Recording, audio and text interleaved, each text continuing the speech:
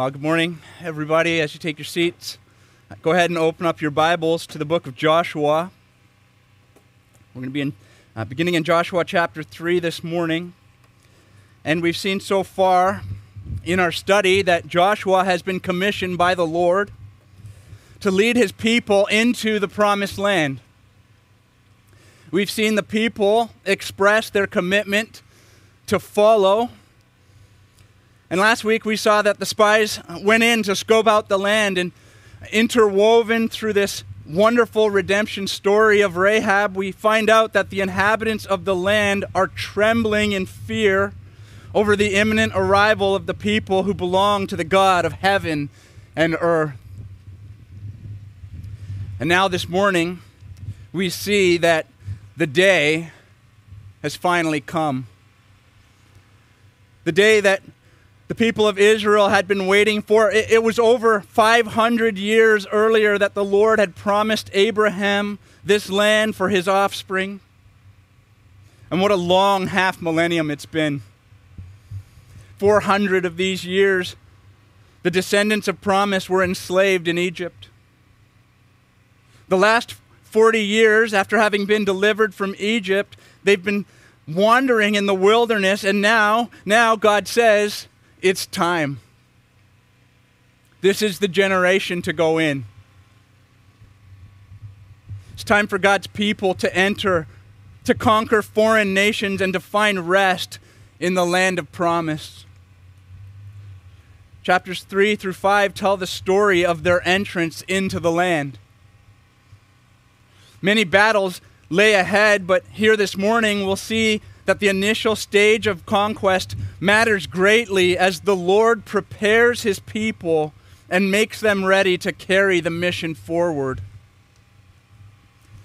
Mission prep is essential for any significant undertaking. In view of the military invasion about to take place, we might reasonably expect that the most important preparation needed might be combat strategy. However, what we're about to see is that far more important than this preparation is the preparation that's needed for the people's hearts. In entering the land of promise, what the Lord is foundationally concerned with is the readiness of his people's hearts to be able to properly carry out what he's called them to. And so, in his perfect wisdom, the Lord trains his people by bringing them into the land in such a way that their hearts are prepared for the remainder of the mission. He teaches them that they must trust him and follow his instructions if they're going to be successful. He instills in them that they must always remember that ultimately it's his might and his following through with his word that's going to give them the victory. He makes sure that they're committed to identifying with him as his set-apart people, and he moves them to contemplate the history of their redemption while also looking forward to the fulfillment of his promises. As you hear me say these things, maybe you can't help but to recognize how this parallels what needs to be true of the church. See, what we find in this story is not only how the hearts of the people of Israel under Joshua's leadership need to be prepared for mission, but how our hearts too also need to be prepared for mission as we strive forward under the leadership of the greater Joshua, the Lord Jesus Christ. We're going to see this morning how we ought to think and live for his praise as we bring forth the good news of his kingdom to a lost and dying world while we seek the rest that he has promised to us. So here's what we need to see first. See this: to be mission ready, we must cross over in faith and obedience. We must cross over in faith and obedience. In chapter 3, we see precisely how God brought his people from one side of the Jordan River into the promised land on the other. In chapter 3 and verse 1, it says, "Then Joshua rose early in the morning, and they set out from Shittim. And they came to the Jordan, he and all the people of Israel, and lodged there before they passed over. If we were to continue reading, we would see that as they come to the Jordan and God directs Joshua, Joshua then in turn directs the priest and all the rest of God's people, and he tells them to get ready. For the priests are to take up the Ark of the Covenant, and they are to go before the people, and they're to step foot into the waters of the river. At which time God would cause the water to cease completely from flowing. And the whole nation, they were to watch this from a distance, and when this happens, they were to cross over on dry land.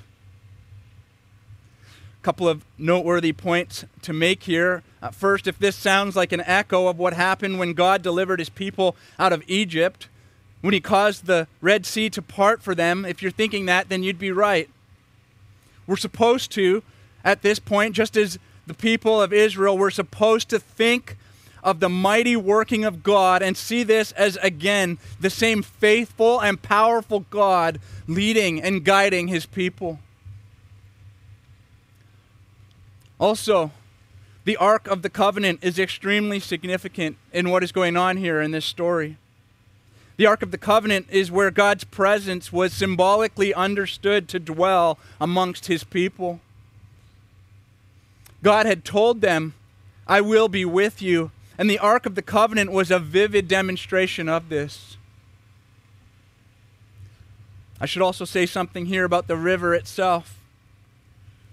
I don't know what comes into your mind as you picture the Jordan River, but just to be clear, this is no timid stream. I read this week that the Jordan River, at its widest point, could be anywhere from 90 to 100 feet wide, and at its deepest point could be 10 to 12 feet deep. And listen, this is to say nothing at all of the overflowing banks at this particular time of year. The writer takes a point to mention in verse 15 that this is the time of year when the waters overflowed all the boundaries of the river.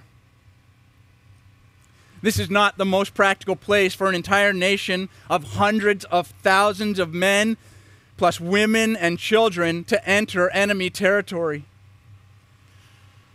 But listen, that's precisely the point. God wants them and us to know that if they're going to enter the promised land, it's going to be because he brought them in. He wants them to exercise faith and obedience in the face of an impossible situation, trusting the Lord and following all that he commands them to do. And listen, church, this is what he requires of us also. Our God wants his people to do what he says. He wants us to put our trust in him. He wants us to do this in our present circumstances so that we'll be strengthened in faith for what God has promised still to do in our lives ahead. Look at your Bibles at chapter 3 and verse 10. Joshua said, "Here is how you shall know that the living God is among you, and that he will without fail drive out from before you the Canaanites, the Hittites, the Hivites, the Perizzites, the Girgashites, the Amorites, and the Jebusites. Behold, the ark of the covenant of the Lord of all the earth is passing over before you into the Jordan.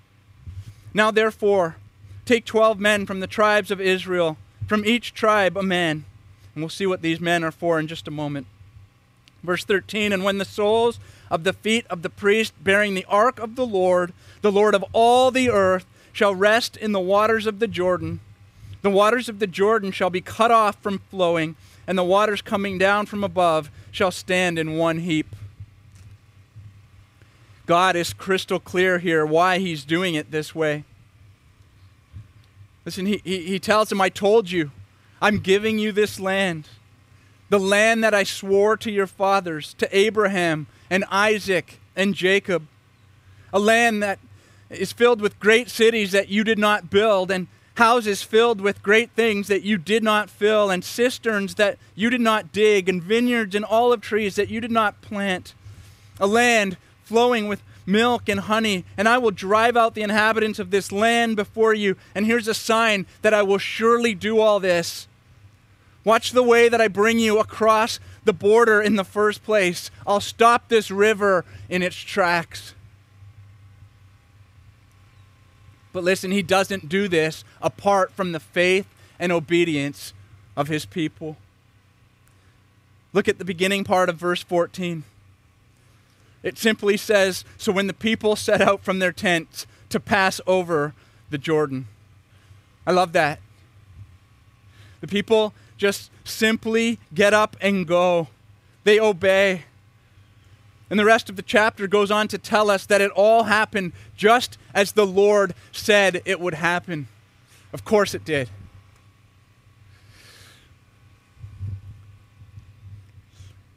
Think of what the people didn't do. They didn't dig in their heels and question God. They didn't shrink back in fear. They didn't say that this is absurd. Why would you bring us here, put this river in front of us, and tell us to cross over it? Why doesn't he just do it the way I would do it? Really, that's what we say in our hearts oftentimes, if we're honest, if we really think about it. We see the obstacles in our lives and we think, well, why didn't God just do it the way I would do it? That would be much better.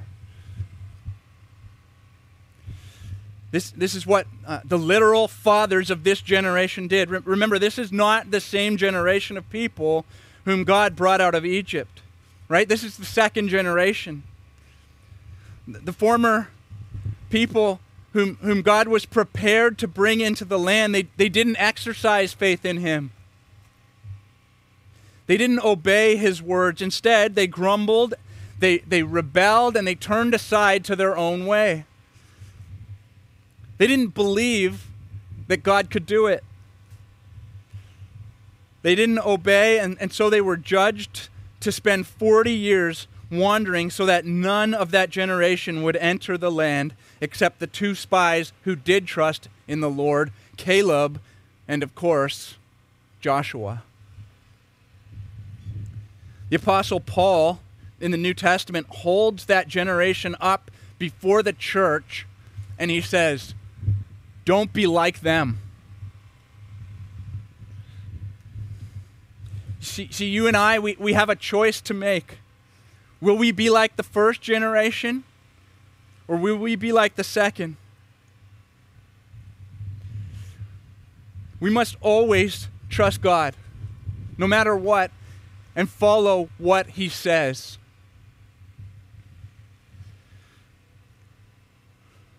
The former generation, when God was leading, they wouldn't follow. And then you know what they did after this? They had second thoughts, and they said, okay, we're going to go. And Moses said, no, don't go. The Lord is not in it. And then they tried to go when God wasn't leading.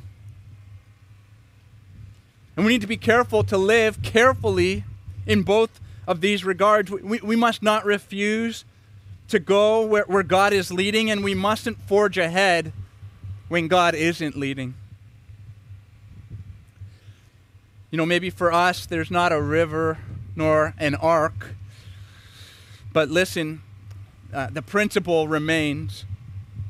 To prepare us for mission, God brings us right up close to many obstacles, circumstances that seem impossible, so hopeless and unattainable. And he says, put your faith in me. I am with you. I will not leave you or forsake you. I am with you even to the end of the age. Obey me. Follow my commands. Don't go your own way. And I will bring you over. You will not be washed away. So we must cross over in faith and obedience.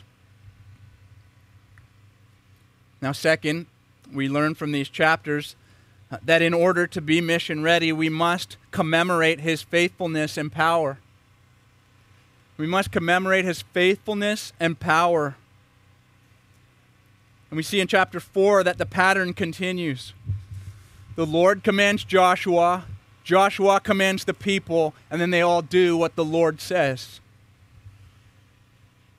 Here's what we see God wants from his people next. Immediately upon crossing the Jordan, he wants them to set up a memorial that will serve as a perpetual sign pointing to what he did for them this day. Look at chapter 4 and verse 1. It says, when all the nation had finished passing over the Jordan, the Lord said to Joshua, take 12 men from the people, from each tribe a man, and command them, saying, take 12 stones from here, out of the midst of the Jordan, from the very place where the priest's feet stood firmly, and bring them over with you, and lay them down in the place where you lodge tonight. Once all had crossed over, these 12 men with the 12 stones hoisted up on their shoulders, they also came up over to the other side. And then Joshua called the priest to come out. And look what it says down in verse 18. It says, when the priest bearing the ark of the covenant of the Lord came up from the midst of the Jordan, and the soles of the priest's feet were lifted up on dry ground, the waters of the Jordan returned to their place and overflowed all its banks as before.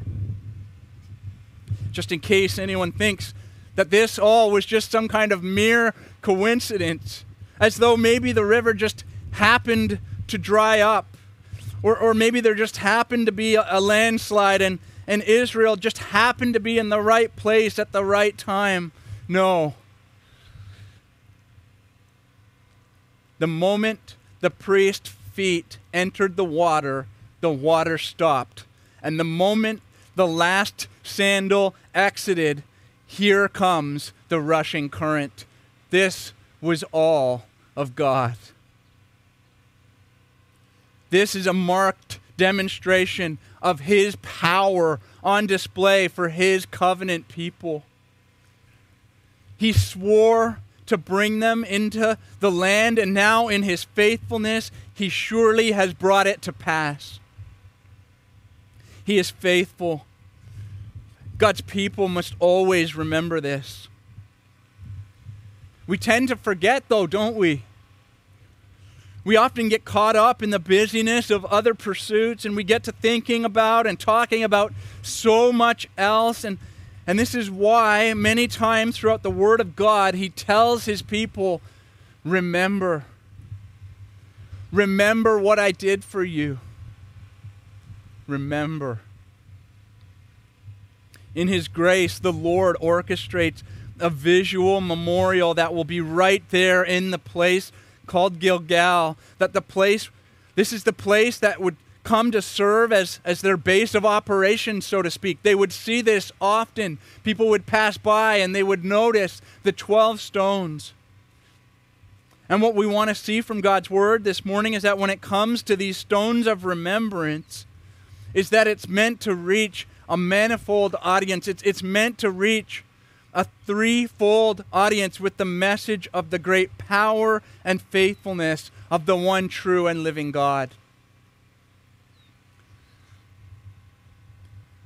And what I want us to see this morning, more specifically, is that this is not just for some ancient people in some ancient land with some ancient God who did something cool in a river way back then.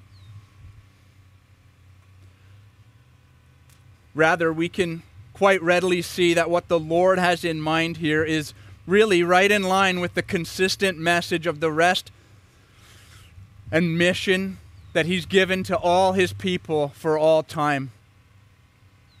Let's consider the three onlookers.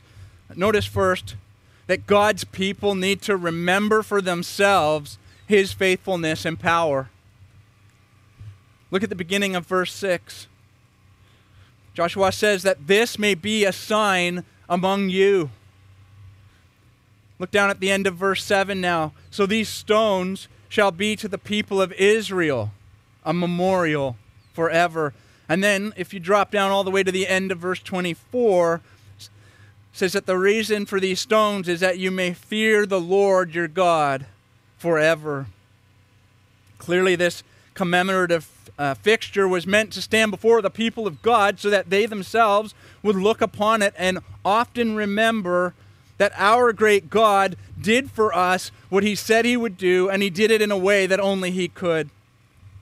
His power and his faithfulness are so great, and surely he will bring to pass all that he said he would. Maybe you need to hear that today. If you're in Christ, let me remind you that he came for you. The Son of God came on a rescue mission to deliver you from the power of sin. He came to pay the penalty for your sin, and he was raised in power from the dead so that you too could walk in newness of life and have hope for life everlasting. He's already done all of this for you. And he calls you into his family. He adopts you as his beloved.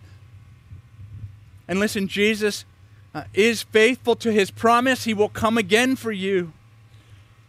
He will bring you into his kingdom where you will enjoy perfect peace and rest in his presence for all eternity. Where's your visual reminder for this, you might ask? Well, it's in your hand right now. It's the Word of God.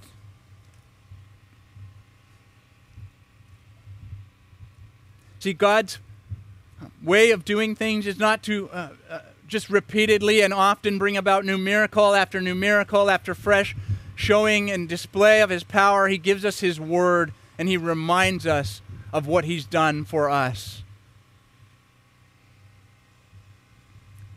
See, next in this text this morning, that God's people need to teach their children about his faithfulness and power. This is the second audience we see. Look again at verse 6, this time now at the second half of the verse. It says, when your children ask in time to come, what do these stones mean to you? Then you shall teach them, you shall tell them that the waters of the Jordan were cut off before the ark of the covenant of the Lord when it passed over the Jordan. The waters of the Jordan were cut off. This is repeated again in verses 21 and 22. God is concerned for the children of Israel, that their parents would tell them of the great faithfulness and power of God. So parents, let me encourage you to tell your kids about the great things that the Lord has done. Tell them how he's never forgotten his people. Tell them how all things are possible for him. Tell them how Jesus died for the forgiveness of sins and rose from the grave 3 days later. And tell them again and again and again. The people of God need to teach their children about his faithfulness and power. And then thirdly, God's people need to proclaim to the whole world his faithfulness and power. The Lord wants the whole world to see what great things he's done, to hear about him so that they too might call out to him and be delivered from the penalty of sin. The judge of all the earth is coming, and all must give an account. If you look at verse 24, what you see is these words, so that all the peoples of the earth may know that the hand of the Lord is mighty. This is also the reason for this stone memorial of remembrance.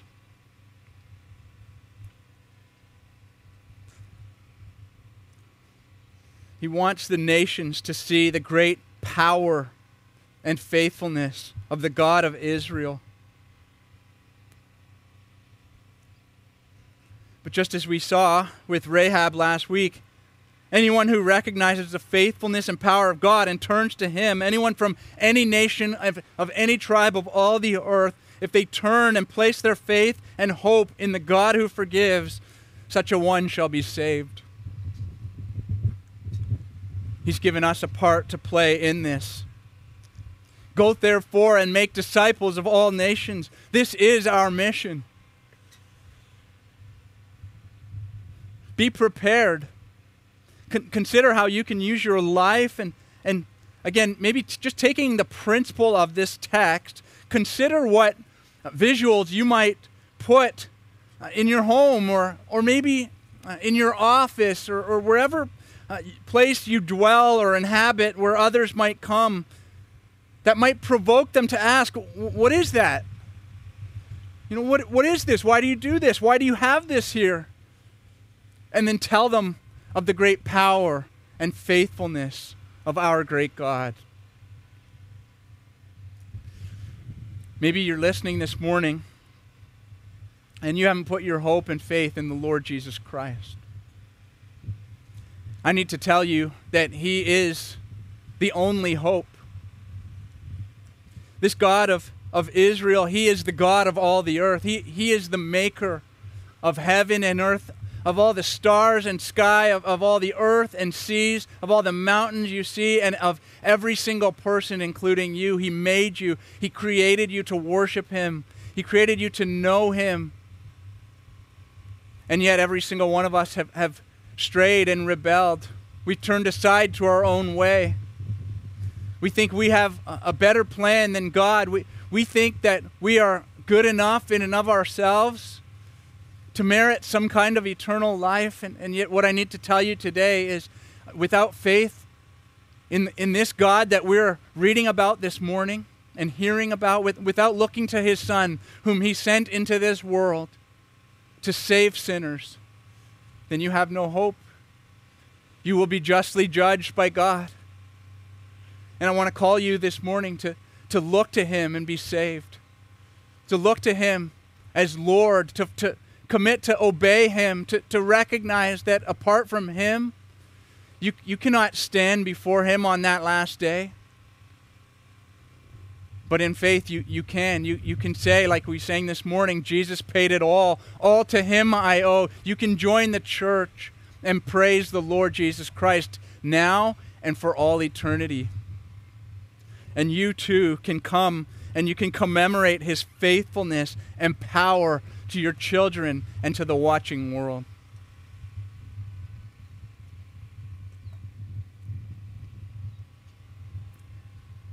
Next, from our text this morning in chapter 5, we see that to be mission ready, we must consecrate ourselves and our community. After the Lord brought His people over the Jordan and had them set up the memorial stones, to prepare them further to go forward in the mission, He tells Joshua to circumcise the sons of Israel. Now, from a worldly perspective, this was not great timing. They're in the land, they're in enemy territory, and verse 1 tells us that the nations they were about to conquer knew very well what had just happened, how the Lord dried up the water for them to come over, and the nations were terrified. They were trembling in fear. It seems like this might be the perfect time to attack. What it would seemingly not be a perfect time for is circumcising all the males so as to effectively disable the entire army. But look at verse 2. At that time, the Lord said to Joshua, "Make flint knives and circumcise the sons of Israel a second time." Not that these individuals themselves had already been circumcised. We know from the following verses they hadn't, but to reinstate the practice that had been neglected for an entire generation. Circumcision was the sign of the covenant given to Abraham and his descendants, whereby a people are set apart for loyal service to the Lord. It was a mark of identification, of relationship with Yahweh, of a consecrated life to Him, together with the collective of His people. And though the former generation treated circumcision as such, this was never intended to be just merely an outward sign. Listen to the words of Deuteronomy chapter 10, beginning in verse 12.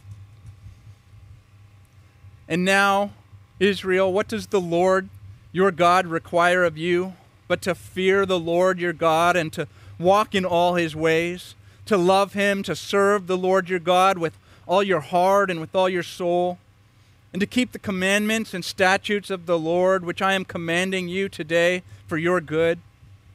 Behold, to the Lord your God belong heaven and the heaven of heavens, the earth with all that is in it.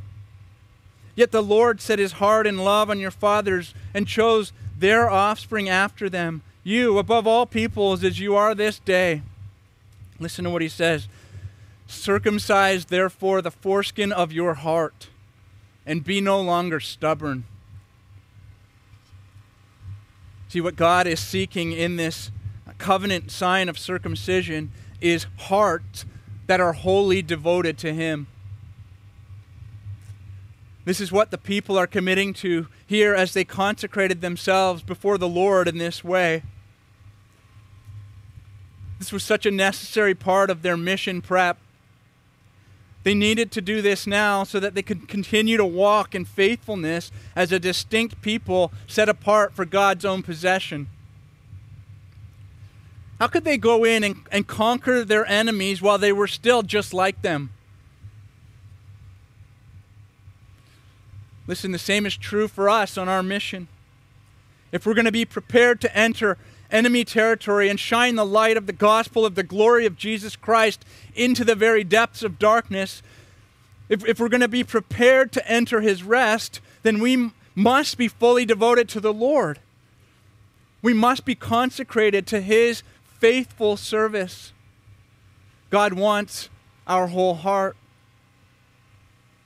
And he wants us all, each and every one of our hearts. Recognize this in verse 3. And again, notice the obedience of Joshua and the people that just runs through like a thread. Verse 3 says, So Joshua made flint knives and circumcised the sons of Israel at Gibeath Haraloth. And then in verse 8, it says the whole nation.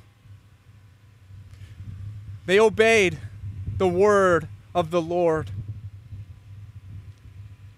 And what we see here is that consecration is both an individual and a community endeavor. Can you imagine if there were certain men or boys or youth in the camp who said, you know what, nah, I'm going to pass on this command. I'm going to sit this one out. You guys go ahead. That would have been absurd, right? This was a community endeavor. They were all to be loyal and faithful to the Lord their God. And so it is with the church of Jesus Christ. We're in this together. And this is why, by the way, we hold one another accountable in our walk with the Lord Jesus Christ. This is why we encourage and admonish and even rebuke at times. Brothers, sisters in Christ, let us purify ourselves as our Savior himself is pure. Let us live out our loyal service to him, being concerned for the faithfulness of the whole, not merely outwardly, but inwardly, from devoted hearts as we carry out the mission. And let us do this all the while rejoicing that the Lord has been overwhelmingly faithful to us, and he will be until our redemption is complete. This brings us to our concluding passage this morning. Look with me, still in chapter 5, now at verses 10 through 12. While the people of Israel were encamped at Gilgal, they kept the Passover on the 14th day of the month, in the evening on the plains of Jericho. And the day after the Passover, on that very day, they ate of the produce of the land, unleavened cakes and parched grain. And the manna ceased the day after they ate of the produce of the land. And there was no longer manna for the people of Israel but they ate of the fruit of the land of Canaan that year. Recognize how awesome this is, church. Here we see, finally, that to be mission ready, we must celebrate our past and our future. We must celebrate our past and we must celebrate our future. In yet another demonstration of his sovereignty, the Lord brings his people into the land just in time to celebrate the Passover meal. This story has God's providence written all over it. On the very same day of the very same month of the first Passover, here they are on this day, having just witnessed anew his steadfast faithfulness. They look back and they celebrate how their God saved them from the bondage of Egypt. How the blood of the Lamb made a covering for them on the day of God's wrath.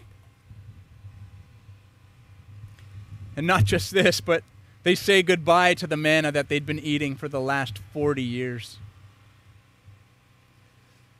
Indeed, God had provided for them in this way, and yet he did so like this so as to foster within them a longing for a better day. A day when they would enjoy the abundance of rich food in the land that flows with milk and honey. They'd been waiting and waiting and waiting for this day. They'd been waiting to enter the land of promise. They'd been waiting to enjoy the produce, the rich produce of the land. Here, this very day, he gives them a foretaste of the plentiful provision that they will enjoy when they reach their rest in the land. As they ate from the harvest that day, there must have been such joyful celebration. As they looked back during the Passover meal and as they looked ahead to what was to come in their future. And these same perspectives must be true. They must be our perspectives as well. If we don't celebrate our past and our future, listen, church, we will be left unprepared in the mission that he's called us to.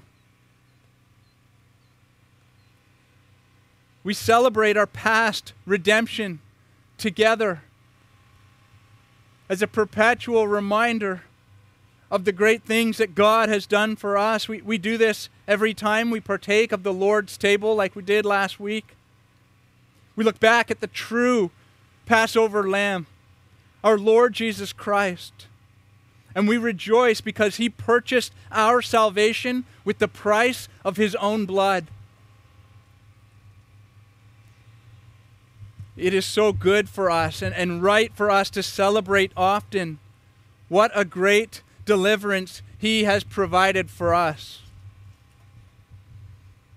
Of course, on the Sundays when we take communion together, but also beyond that, listen, in every song that we sing and in every sermon that we hear or preach, in every moment of our lives, in our own time in the Word, in our own prayers, as we pray with others, as we contemplate our own thoughts throughout our days, in our conversations with each other, we must always be celebrating what he has done for us.